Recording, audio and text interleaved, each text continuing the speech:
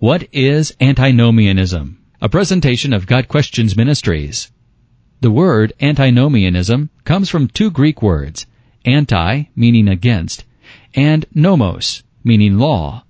Antinomianism means against the law. Theologically, antinomianism is the belief that there are no moral laws God expects Christians to obey. Antinomianism takes a biblical teaching to an unbiblical conclusion. The biblical teaching is that Christians are not required to observe the Old Testament law as a means of salvation. When Jesus Christ died on the cross, He fulfilled the Old Testament law. Romans 10 verse 4, Ephesians 2 verse 15. The unbiblical conclusion is that there is no moral law God expects Christians to obey. The Apostle Paul dealt with the issue of antinomianism in Romans 6 verses 1 and 2. What shall we say then? Shall we go on sinning so that grace may increase? By no means. We died to sin. How can we live in it any longer? The most frequent attack on the doctrine of salvation by grace alone is that it encourages sin. People may wonder, if I am saved by grace and all my sins are forgiven, why not sin all I want? That thinking is not the result of true conversion, because true conversion yields a greater desire to obey, not a lesser one. God's desire and our desire when we are regenerated by His Spirit is that we strive not to sin, out of gratitude for His grace and forgiveness. God has given us His infinitely gracious gift in salvation through Jesus. Romans 5 verse 8. Our response is to consecrate our lives to Him out of love, worship, and gratitude for what He has done for us. Romans 12 verses 1 and 2. Antinomianism is unbiblical in that it misapplies the meaning of God's gracious favor. A second reason that antinomianism is unbiblical is that there is a moral law God expects us to obey.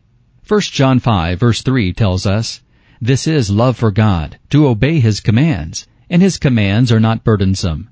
What is this law God expects us to obey? It is the law of Christ.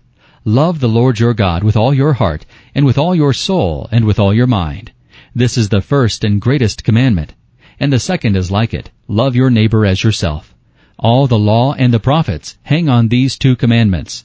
Matthew 22 verses 37 through 40. No, we are not under the Old Testament law. Yes, we are under the law of Christ. The law of Christ is not an extensive list of legal codes. It is a law of love. If we love God with all our heart, soul, mind, and strength, we will do nothing to displease Him. If we love our neighbors as ourselves, we will do nothing to harm them. Obeying the law of Christ is not a requirement to earn or maintain salvation. The law of Christ is what God expects of a Christian. Antinomianism is contrary to everything the Bible teaches. God expects us to live a life of morality, integrity, and love. Jesus Christ freed us from the burdensome commands of the Old Testament law, but that is not a license to sin, but rather a covenant of grace.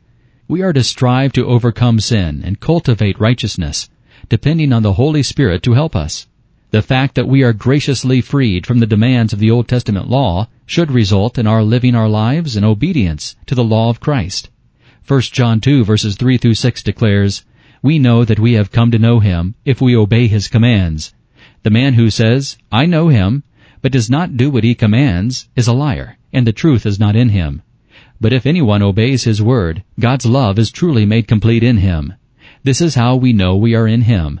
Whoever claims to live in Him must walk as Jesus did." This has been a presentation of God Questions Ministries, www.godquestions.org.